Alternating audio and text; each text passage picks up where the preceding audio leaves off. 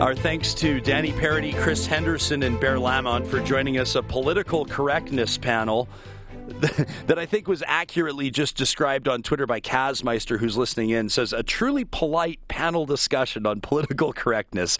That's our Canada. I thought that was kind of funny. You made me chuckle because as we wrapped our panel and the three guests stood up to leave the studio, they remarked, well, that was rather Canadian of us, wasn't it? You know, on this show, we always want to try new things, have conversations on things that, might be a little uncomfortable or unconventional. We never want you to feel like this show is too predictable. You can send in your thoughts on what you thought about our conversation. Brian has chimed in to 630, says, great discussion. Please have more. We need it as a society. Another listener says our society was founded on customs of being courteous. So I hope this whining comes full circle back to our roots. Have you heard about TappCar? It's a new initiative, a startup right out of Edmonton that early on is getting credit as a potential competitor to Uber, which I suppose would imply it's also going to be a competitor to the traditional cab industry. Pascal Ryffel joining us in studio with TappCar. Pascal, it's nice to see you. Nice to be here, Ryan. Thanks for having me on the show. So no one will have seen TappCar vehicles out already. Has anyone even downloaded the TappCar app yet? We're not quite there yet, Ryan, so that will happen within the next few weeks as we get ready to launch in early March. What's this business all about? So TappCar, as you mentioned, is a local initiative, and it is going to be a hybrid between the traditional taxi model and ride-sharing companies like Uber. So we'll have all the convenience of Uber-type companies in terms of app technology, but it will have the safety and professionalism of the traditional taxi model. So if I'm driving for Uber, I'm going, hey, he's saying that we're not safe and professional right now. Well, if you're driving for Uber, you might be thinking about coming over to our side because you will have, you'll have more job security. You'll probably end up making a better living. And our company is going to be very driver focused. So I think there's going to be a lot of interest from both taxi drivers and Uber drivers to come and join us. Would you have been able to even consider a startup like this even 6 months ago? No, I mean, certainly the changes to the bylaw that the city enacted, has a huge role to play. I mean, the thing is, as you know, basically the city completely deregulated the system at the end of January by voting for this bylaw. So this has created a change in the industry that we think it makes it virtually impossible for the traditional taxi broker model to survive in the long term. So it really comes down to how do the taxi drivers that are currently in the system survive and how can they continue to make a good living. So that's why we came up with this system. We believe we'll be able to do that. How are you most different when it comes to comparing TappCar and Uber as it stands right now? So some of the major differences are, first of all, is that all our drivers will have full commercial insurance. They will have Class 4 driver's licenses, so any customer doesn't have to worry about driver skill or health or anything like that. Also, we will, that's one of the major differences. We're also a local company. Of course, that's very important. And most of our drivers are going to be full-time professional drivers. But as of March 1st, when this new ride-sharing bylaw goes into effect, aren't Uber drivers going to be required to comply to those same regulations, the Class 4 license, the security check, the commercial insurance? They will, and I think that's going to be a big roadblock, pardon the pun, for Uber because right now they're still they're waiting for this hybrid insurance to come out, which has come out in Ontario, which basically means that you can drive up to 20 hours per week as an Uber driver and pay, I think it's an extra $600 on top of your regular insurance. But that hasn't come to Alberta, and even if it does, it still has to be improved by the Superintendent of Insurance, which is up for debate whether or not that's going to happen. So this must impact who you can hire then. I mean, I've never gone through the process of looking to sign up as, say, an Uber driver. Is it killing you that I'm mentioning the name of your competitor time and time again, or is that just part of it? It's like no, Uber's essentially first in the game on this, with some asterisk exceptions in some cities around the world. But Uber's kind of been the first one to the point of where people now use that company's name as a verb, right? We're going to Uber home. You're obviously going to try to change that here in Edmonton. And I understand that your business model's looking a little bit different as well, in that you'll be maintaining a fleet of vehicles. Yeah. How's that going to work? Well, our cars will be owned by the drivers themselves, but they will be new vehicles. They will, they'll have enough leg room and all that. And in terms of, your point about Uber, we think it's kind of a natural, TappCar is a natural evolution of the vehicle for hire industry. For example, you might remember a company called Napster some years ago, and at that point they were revolutionary and they changed the industry completely, but eventually there was new technology that came along and the industry evolved onwards from there, and nowadays, of course, as you know, Napster is not really on the scene anymore. So I'm not necessarily suggesting that will happen with Uber. I think we'll remain to be seen what happens there, but we think that Uber is just a first step.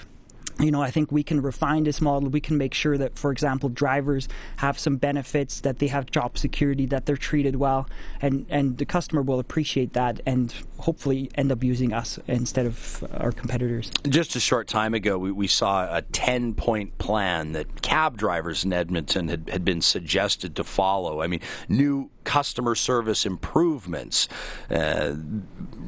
things like welcome a customer with a smile, keep your car clean inside, no talking on the phone when you have a customer, try to keep water bottles for customers. Now, this is obviously a direct reflection to the threat that taxi industry is facing, and it's certainly a significant one.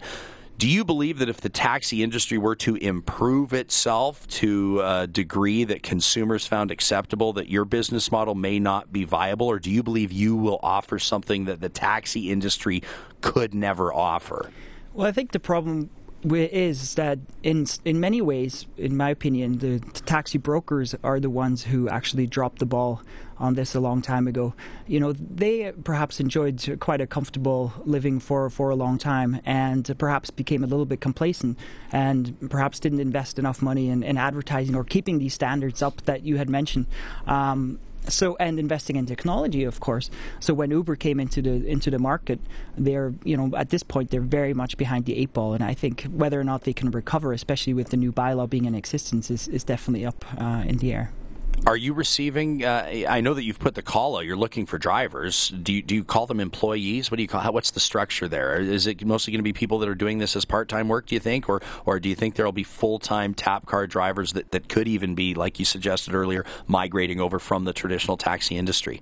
Absolutely. We are getting a lot of interest from both Uber drivers and taxi drivers, and it is our goal to have the vast majority of our. We can look at them as partners, as full-time drivers. That's what we're hoping to get, and I think that's the way our model is set up. What would motivate a current Uber driver to leave Uber and join you? Well, there are many reasons for that. I would say the first is, and perhaps most important, that if you drive for Uber, you have virtually no job security. As you might know, Uber can, what they call, deactivate you as an Uber driver at any point in time. So if your rating goes below a certain level, they could just say, okay, you're no longer welcome here. Wouldn't you want that, though?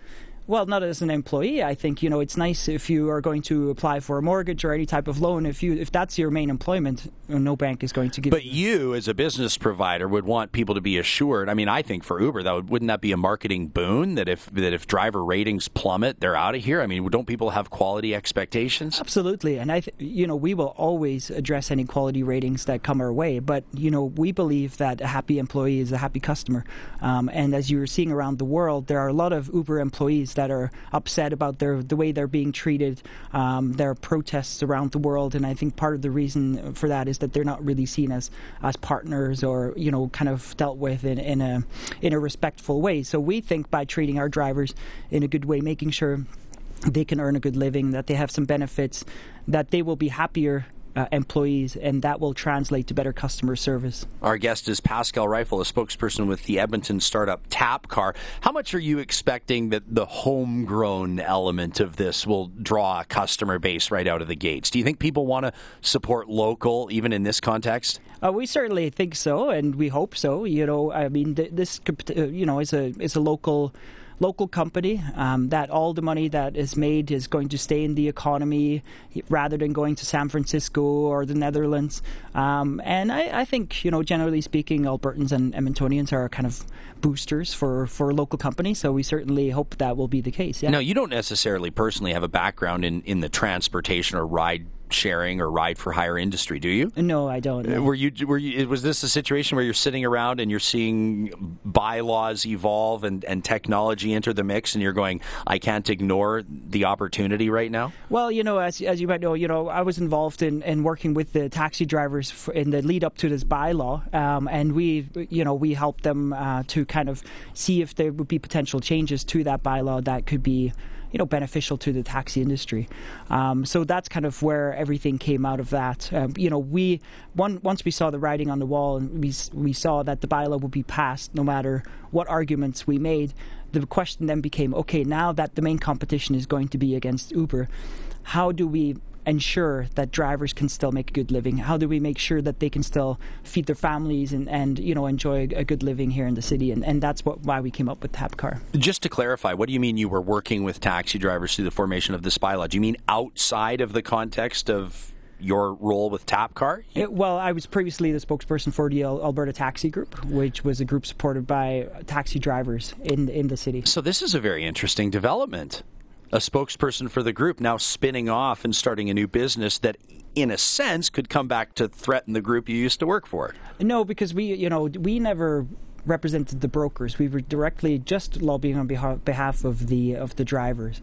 So we believe firmly that this is the only way that the drivers moving forward will be able to continue to enjoy a good living. So in other words, the majority of employees for TappCar, the majority of drivers out of the gates could be former Edmonton taxi drivers just working under a different business model. Absolutely, yeah. It's essentially just a reinvention? Yes, it's essentially, but the interest has been, I would say, almost 50-50. There's been a lot of Uber drivers who are looking at our model and saying, this is something I can get behind because I would be essentially doing the same work, but I would be respected more. I would have more benefits. I could earn a decent living. So it's been, I would say, about 50-50. Will you build your roster of drivers as deep as it goes, or is there a limited number of positions available, so to speak? Well, we would like to keep, we want to make sure we keep the balance. So we want to make sure that we have enough work for everybody that works for us. So depending on how many rides we generate, that's how many drivers we will have. If we find that we have more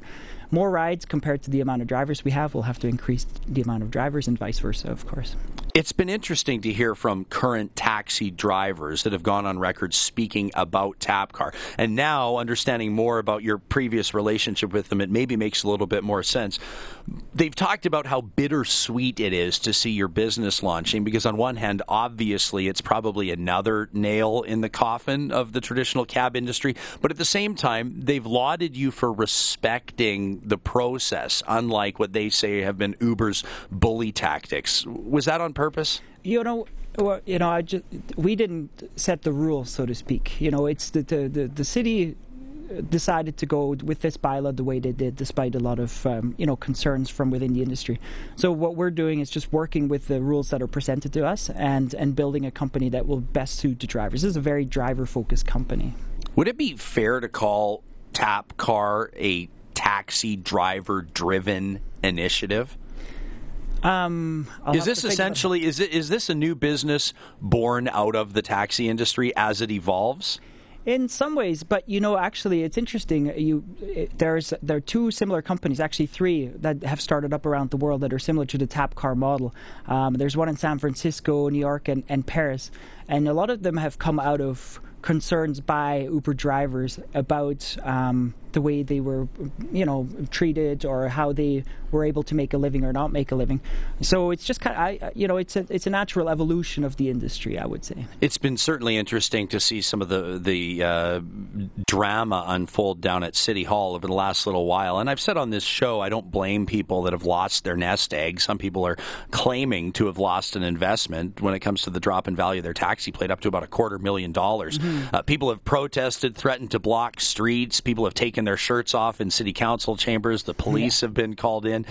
If some of these now, let's say, former cab drivers were to drive for TappCar, do you have to implement things like employee standards, employee training? Is there a formal process that people might not anticipate that you're saying has to be there?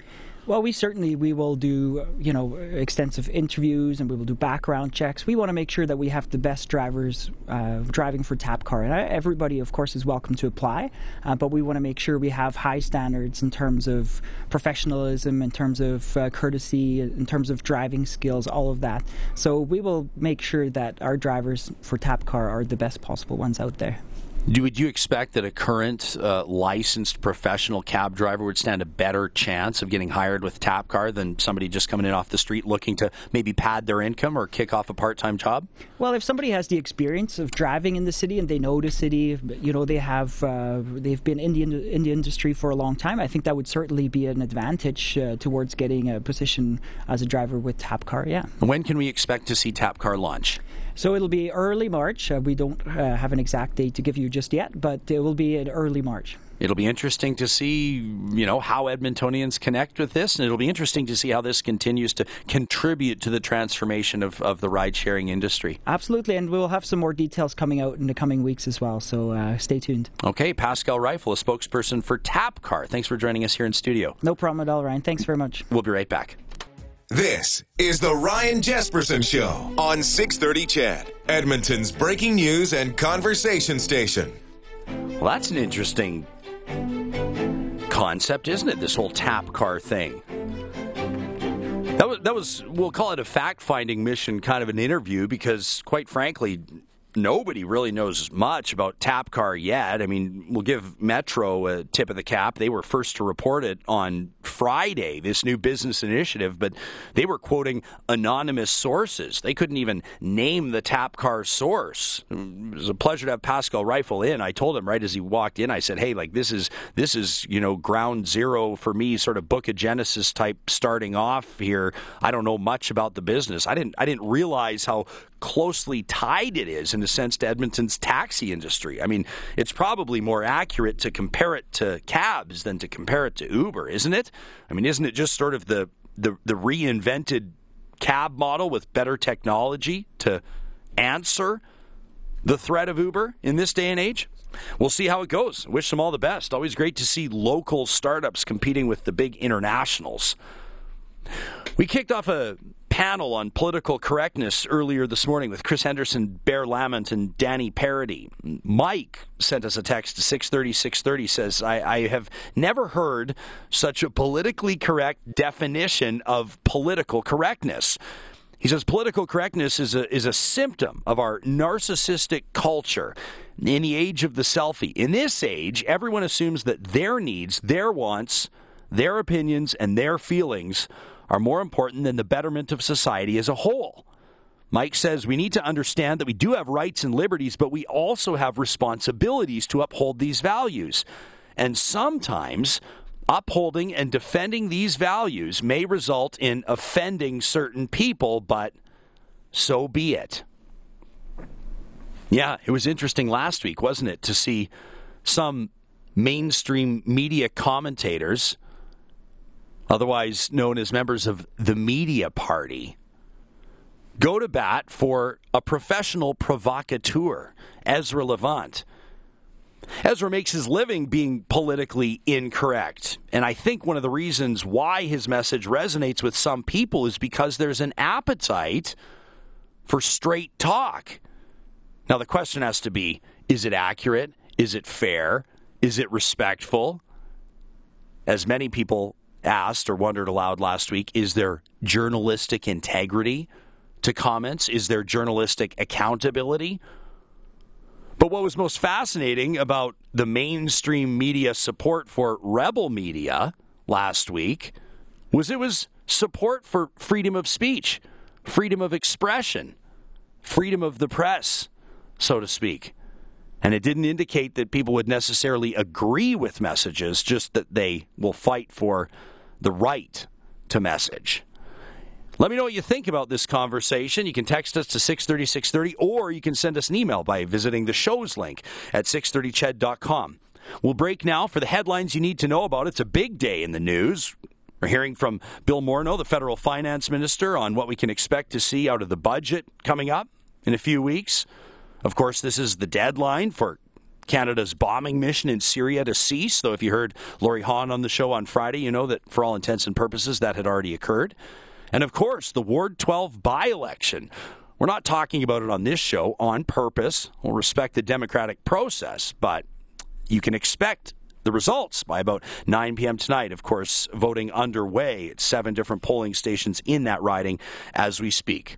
Here's an update from our newsroom. You're listening to The Ryan Jespersen Show on 630 CHED, Edmonton's breaking news and conversation station. 10:35 on the nose on this Monday morning. The producer of this show, Kelsey, Wingerak, is back after what proved to be a week-long adventure up north. You were embedded with Canadian Forces.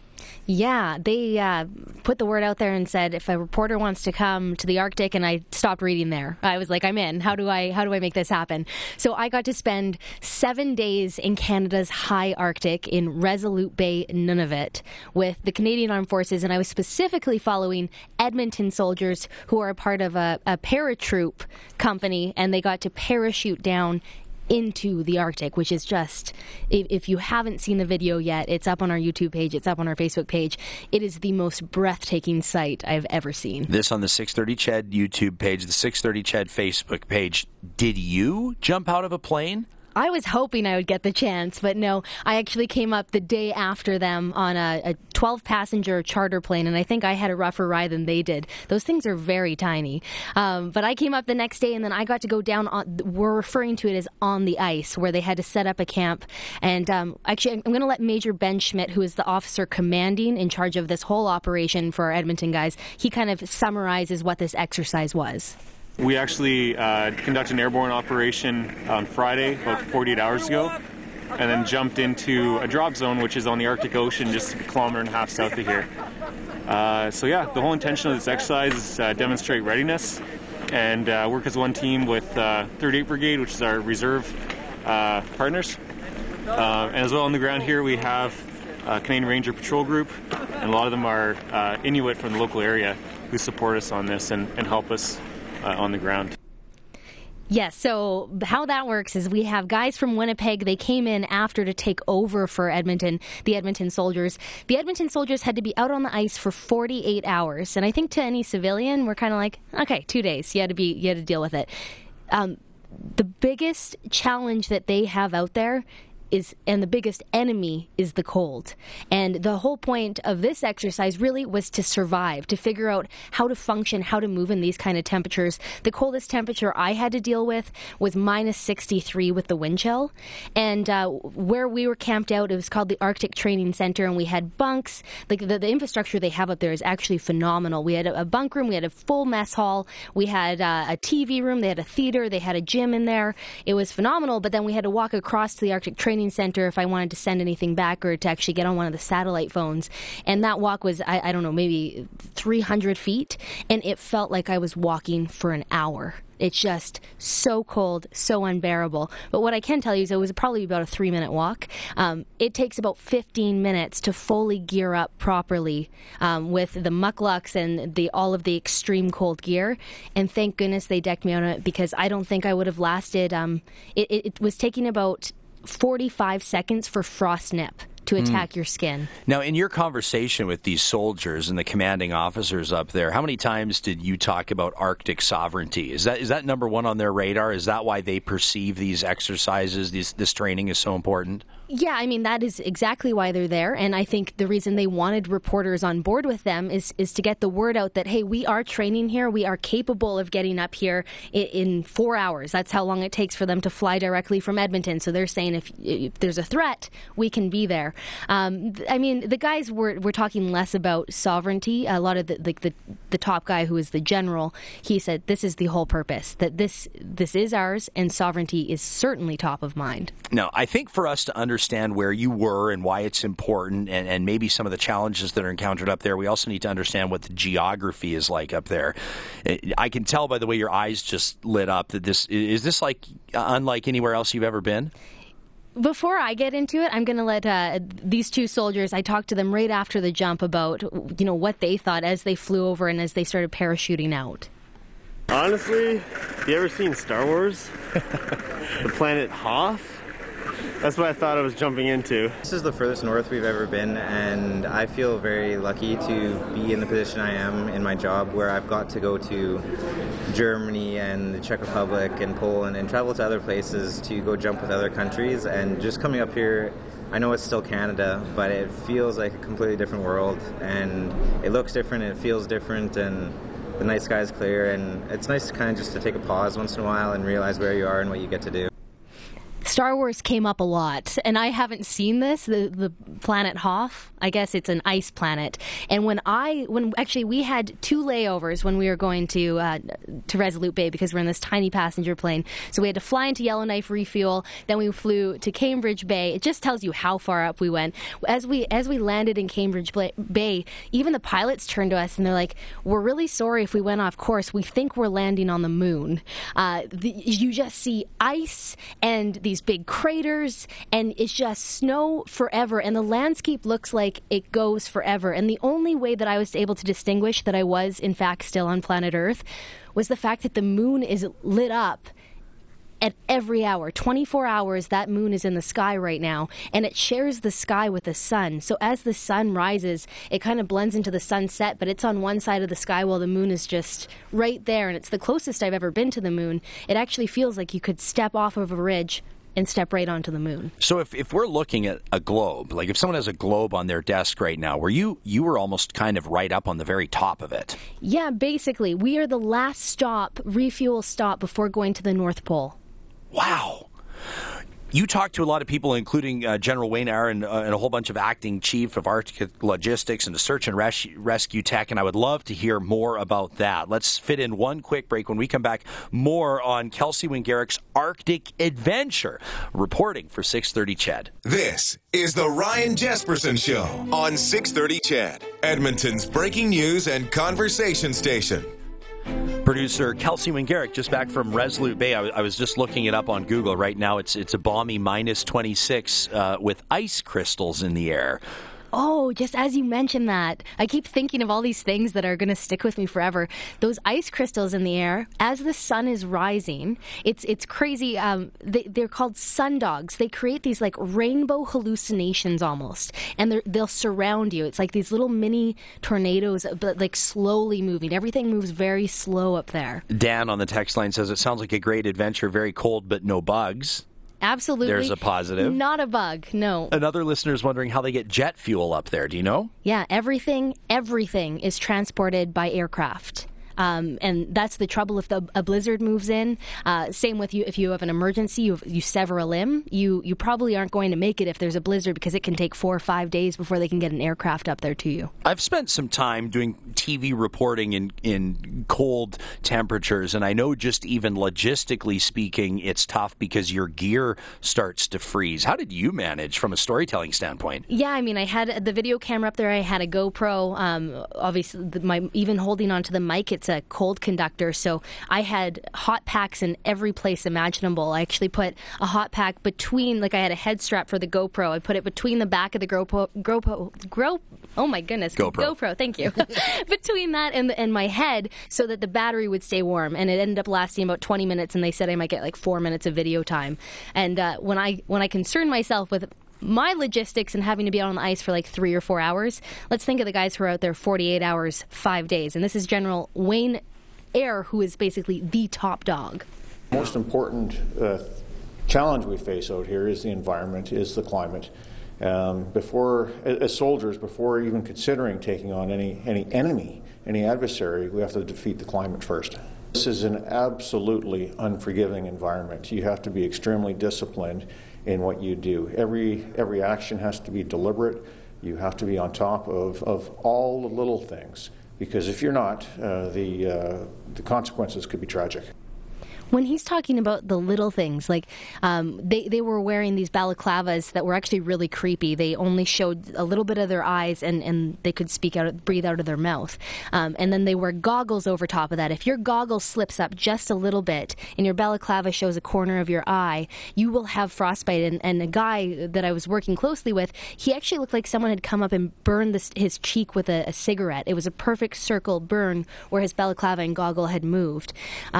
Surprisingly, surprisingly, we had some American soldiers with us. They often like to train with the Canadians. They send some Canadian soldiers to America. Almost all of them had frostbite or hypothermia, so I don't know why they were so ill-prepared compared to our guys. But one of their leaders had such severe frostbite on both of his hands, he now has to get skin grafts. So that was day one. They had only spent about 2 hours on the ice after they landed. He was so concerned, apparently, with what all of his guys were doing and making sure that they weren't getting frostbite, that he didn't even think of himself, and he got frostbite through his Arctic gloves. What? He couldn't move his hands. They had them wrapped. So he was obviously sent in. He wasn't able to leave, but they couldn't get a plane in for him until I left, which was like 6 days after he had come in off the ice. A listener on the text line wants to know if you saw any evidence of global warming. Yeah, so I'm quick to say global warming because we talk a lot about that. We're told what a sensitive ecosystem it is, but this is the acting chief of Arctic Logistics with the Polar Continental Shelf Program, and they're the ones that kind of run the base year-round. He's the one who deals with all of the researchers who want to come up, check out the water samples, that sort of thing, what's going on. And this is what he has to say about temperatures and climate. Since I've started working out of Resolute Bay, I started working out of here in 1990. Actually, even before we had access to that tool, that satellite imagery, and certainly there has been a change over the time. My first year in Resolute Bay, I saw ambient air temperatures without wind chill of -50, -52, -53. I live in the Ottawa area, and I don't know if any of you are from out east. Traditionally, in the summertime, you get a 10-day, 2-week period where it's 32, 33 degrees. The humidity's through the roof. It's stifling. That used to be traditional here in Resolute, where you'd have that 10-day to 2-week end of January into February. Really, really high pressure, clear, cold, -50, -52, -53 is the coldest air temperature I've seen up here. I haven't seen -50 in Resolute Bay for probably 10 or 12 years. So that says something. But when I said, so are we pointing our finger at global warming, at humans, and he said, honestly, I'm calling this a climate cycle. Yeah, and I think a lot of people might suggest that. Julie on the text line says it sounds like they're trying to figure out how to live on Mars up there. You know, that was something that I talked a lot about with the soldiers. It's basically the same. Arctic training is the same as desert training, except without the cold when you're in the desert, right? But it's a landscape that goes forever. All the guys were joking a lot about having Arctic delirium, and that was their big joke. But really, it's a serious thing. Sun blindness is a thing because of the reflection. It's all white. The surface is white forever. One cool thing that happened is I got to be in one of their. It's called a BV-206, and it's really weird train thing that can move on ice. It's on tracks like a snowmobile. And we left to take the general to a plane that had landed, and we went to come back, and it looks like the landscape is completely flat. And suddenly they stopped and they said they moved the camp. They were supposed to wait for us. And we're sitting there, and they were told, no, just keep going. I think we're going to see it. And suddenly over this ridge, here's the entire camp. And it was completely hidden. But you would never know there was a ridge there. Like, we couldn't tell that there was anything changing. And there's no geographical points to let you know that you've traveled 10 kilometers or 20 meters. Like, everything looks the same. Yeah, you can't say hang a left at the Poplar Grove. No. There's not one there. Now, of course, you were up there for a week, but there are people, the locals, that live there full time. When we come back, I'd love to hear more about that. It's a storied history in Resolute Bay, and I would imagine a pretty unique perspective. More with Kelsey Wingerak on her Arctic adventure after this. You're listening to The Ryan Jespersen Show on 630 CHED, Edmonton's breaking news and conversation station. Producer Kelsey Wingerak back from a week in the Arctic. Aaron, listening in from Red Deer, says it sounds to me like maybe Kelsey should be on your really cool job segment Wednesday morning. What an experience. I definitely recruited a bunch of the top dogs from the Canadian Armed Forces because a lot of them have really, really cool history in their careers. So there will be some Arctic content in weeks to come on really cool jobs. I am now obsessed. What were you able to do connecting with the locals? Were you able to spend some time talking to people who live up in Resolute Bay and maybe who have for several generations? Yeah, luckily I was able to hop in a truck a couple times and go down to the community. It's a population of 229, and they said almost 50% of the population is youth. So I thought that was really interesting too. I don't know how much you know about the history of the community, but they were a part of the government's forced relocation. So they brought, this was back in the late 1950s, they brought 2 groups from northern Quebec and northern Ontario and moved them up there. And that was basically the government's way of saying this is Canadian territory. Like that was their way of protecting their sovereignty, saying that we have it populated. So it is the second most northern community in Canada that kind of fully functions on its own. And, I didn't know how to be polite in some of my questions because I kind of want to say why the heck do you still live here? It's cold year round. Yeah, it's unforgiving. And it was amazing. They almost talked about the place like it was apocalyptic. They're you miss the dark days because for most of the winter they don't have any sunlight at all. And I even noticed over my 7 days there the sun coming up earlier and setting later.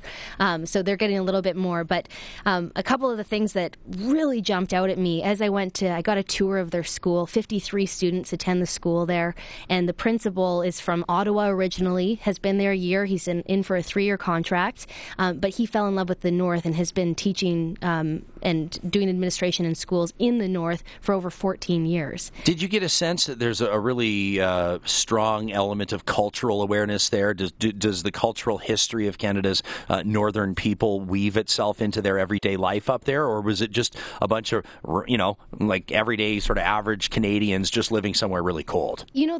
I would say they were average Canadians. I thought it was interesting. It's worth noting there was a guy who was kind of dressed totally in goth attire with chains and black makeup, and I found that really interesting. But Inuit culture is absolutely top of mind in the schools. Whether you are white or Inuit, you must learn about Inuit culture, and you must learn the language of Inuktitut, which is their language up there. Another little weird side thing is that because they were 2 different groups of Aboriginal people that came up there, they spoke different dialects of Inuktitut, so they can't agree on what the official dialect of the community is. Isn't that interesting? How would you describe the demographic of the community? Is it people from a diverse cultural background, or for the most part, is it an Inuit community? It is an Inuit community. All of the teaching staff, there's 6 teachers on staff. They are all implanted there from Newfoundland and from various parts of Canada. But the biggest struggle that they have is there's not a lot to do there. So all of them have snowmobiles. Something worth mentioning, if your snowmobile goes down and an aircraft isn't coming up, they rely heavily on the military base there for aircrafts to be coming and bringing stuff.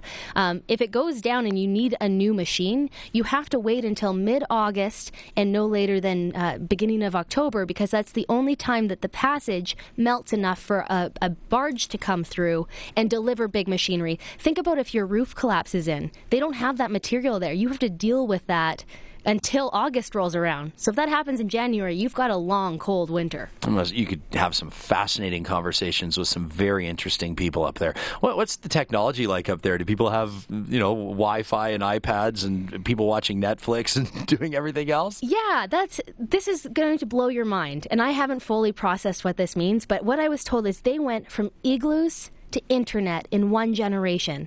Because think about it, the parents are the ones that moved there in the late 1950s, and their children are now going to school. They have a smart screen up there. They have a brand new computer lab with 12 Mac computers. We don't even have that here at CHED.